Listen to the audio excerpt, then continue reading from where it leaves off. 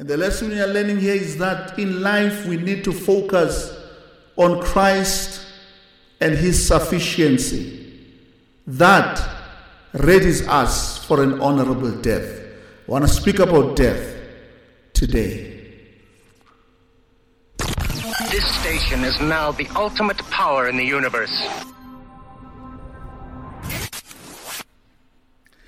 I'm reading from the book of 2 Corinthians chapter 5, verse 1 to 5. This is how it reads. For we know that if the earthly tent we live in is destroyed, we have a building from God, an eternal house in heaven, not built by human hands. Meanwhile we groan, longing to be clothed with our heavenly dwelling, because when we are clothed, we will not be found naked. For while we are in this tent, we groan and are burdened, because we do not wish to be unclothed, but to be clothed instead with our heavenly dwelling, so that what is mortal may be swallowed up by life. Now the one who has fashioned us for this purpose is God, who has given us the Spirit as a deposit, guaranteeing what is to come. I want you to think with me today about this phenomenon called death. It is not an easy thing to talk about. It is one of the most common happenings, but the most shocking when it does happen. It doesn't matter even if a person was sick for a while, sick, hospitalized. When we hear that they have passed on, our hearts get pained, because death is never a welcome visitor in any home. I want you to go with me as we read the words of Apostle Paul. Speaking to the Corinthians, he says words which for me could be the basis of us encouraging each other when the enemy called death visits us. He says, for we know that if the earthly tent we live in is destroyed, we have a building from God. What he begins to do here is to compare the body that we are clothed with here as a tent. And he says, when this tent is destroyed, which is death, we have a house eternal in heaven. Right there we notice the better state of what happens after we die. A tent is temporary. A tent can be moved by the winds. But he says when the tent is destroyed, there's an eternal house waiting, not built by the hands of men. I want to propose to you that if we view this as truth from God, which it is, we ought to be able to change our attitudes towards death, especially as it relates to ourselves. None of us who believe must be scared of death to the point of shivering and shaking whenever they realize that it is an occurrence that will happen even to them. Death is an appointment that we all shall keep. But let us remember that this death, if you think about it, is not a negative thing. We could easily call it a promotion. When your earthly tent is destroyed so that you will be clothed with an eternal dwelling which has been made by God's hands. I think it is a beautiful picture. He goes on to say, we groan as we long to be clothed with this new heavenly dwelling. He speaks for people who are constantly pursuing to be in a right frame so that when death attacks, this better life shall embrace them without questions. We spoke about this theologian who died and was wondering about what's going to happen on the other side. But he was told that you have no control over what's happening on the other side. But you've got control over who do you believe to take you to the other side. He says, for while we are in this tent, in verse 4, we groan and are burdened because we do not wish to be unclothed. Our groanings and our burdening is because we want to be ready. Because death is understood in the sense of the mortal being swallowed by the immortal. Death is when eternity steps in and pauses the temporary so that you may begin your eternity. Death is a gateway into a better life. Death is freedom from sin and all that sin wants to attack us with in this present world. Death is not the end of the story. Sometimes when we cry as those who have just witnessed somebody we will never see again. Paul does give us this injunction. He says, do not cry as those who do not have knowledge. So our crying must be seasoned with knowledge.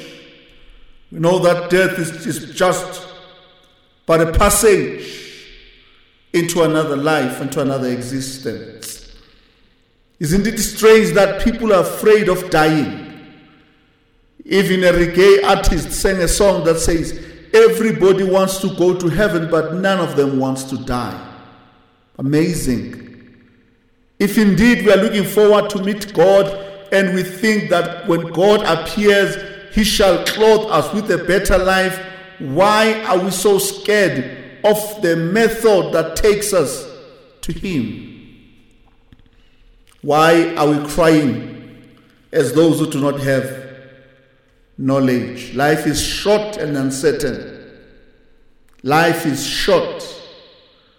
Life is like a grass that withers. But once we know what awaits us beyond death, then death is no longer an issue. Then death is no longer something that scares us. Death is a reality that we embrace with open arms. Every weekend in every town there's somebody being buried. Every weekend without exceptions. I can tell you now, that shall happen until the Lord comes. For we are dying daily. We live in a tent. We're looking forward to be clothed and be in a house not made with the hands of men. One day we shall trade our tent for a building. Death is not the end. Death is not reincarnation. Death is not evaporation. Death is not annihilation. And according to Ray, death is a trade-in, where we trade in our broken down bodies for a new body, where we trade in our disease-ridden and stricken body for a free body without disease. One of the songs we sing says there's no crying over there.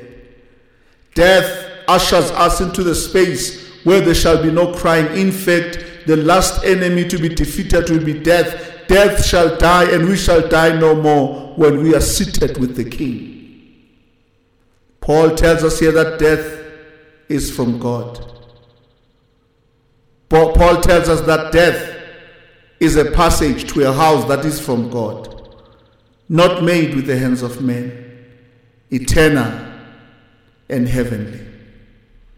It's amazing that Paul begins this scripture by using the word we know. It's amazing that he says we know. You know, when somebody says we know, you suspect an argument that precedes that declaration we know. Sometimes when we speak to people, we speak and sound like we are just guessing, we're just clutching straws. We know. I've attended a couple of funerals in my life of believers, and I can tell you now that those who believe that death is ushering them to a better life get into a celebratory move when one graduates. Another song says, I'm going to join that great association. I'm going to join that great association. It's a song that all of us are singing because those that have gone before us, we shall meet them. We look forward to meeting them. We look forward to having them celebrate and praise God with us, because death was just an ushering for them into this new reality that is better. The Mighty Clouds of Joy used to sing a song that says, there's a bright side somewhere. There's a bright side somewhere. Don't you stop till you make it. There's a bright side somewhere. When life hits us, when left and right we are attacked, let's be reminded that one day we shall meet the Lord. One day we shall exchange this frail body for a stronger body made with the hands of God. Death is not the end. Death is not reincarnation.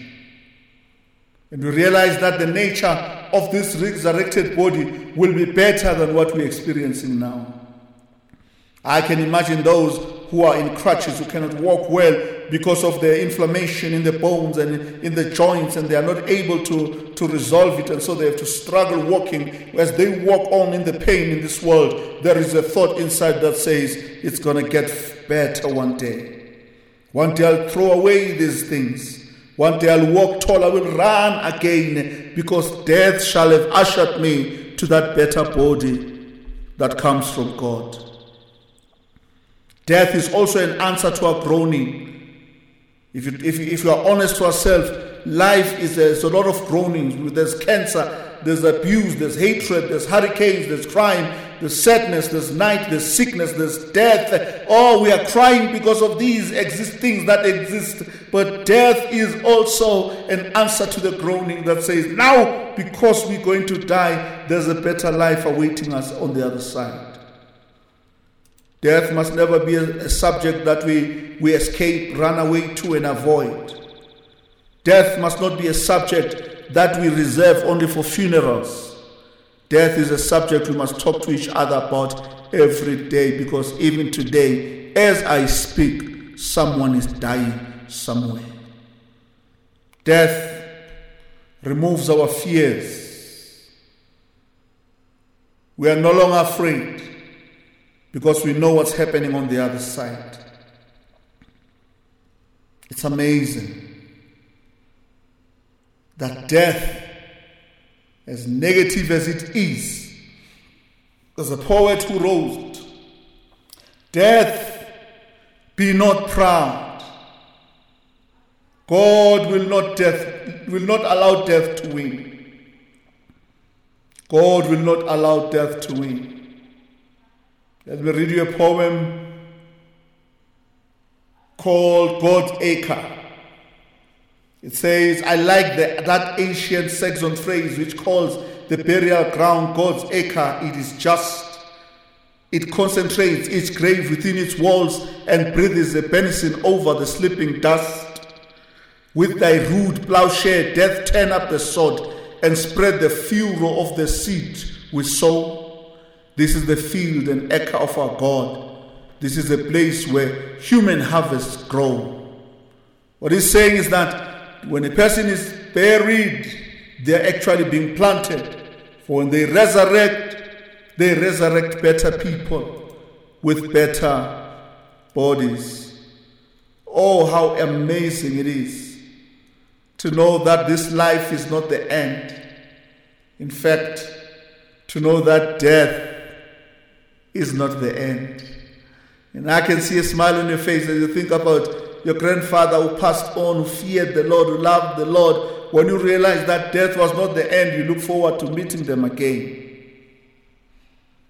You look forward to meeting them again. Our faith is based on that. That, you see, resurrection plays an important role in our lives. And so when we die, we know we shall be resurrected. Death does not end the story.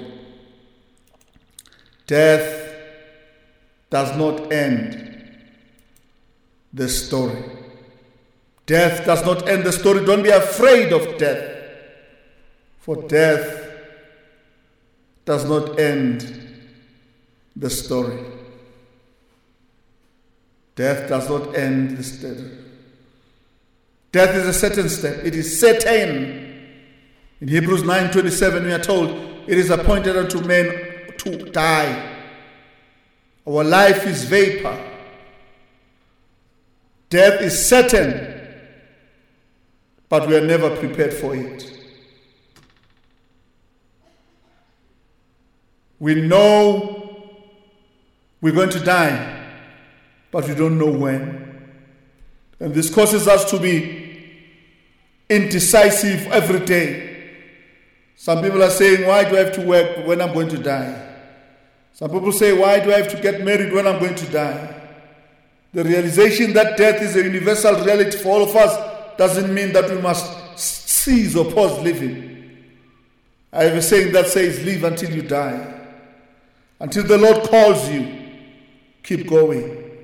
But never allow death to be somber. Never allow death to bring you down. The thought of death, even the experience, must cause a celebration to you. They have crossed on over. They have overcome. We will join them in the morning.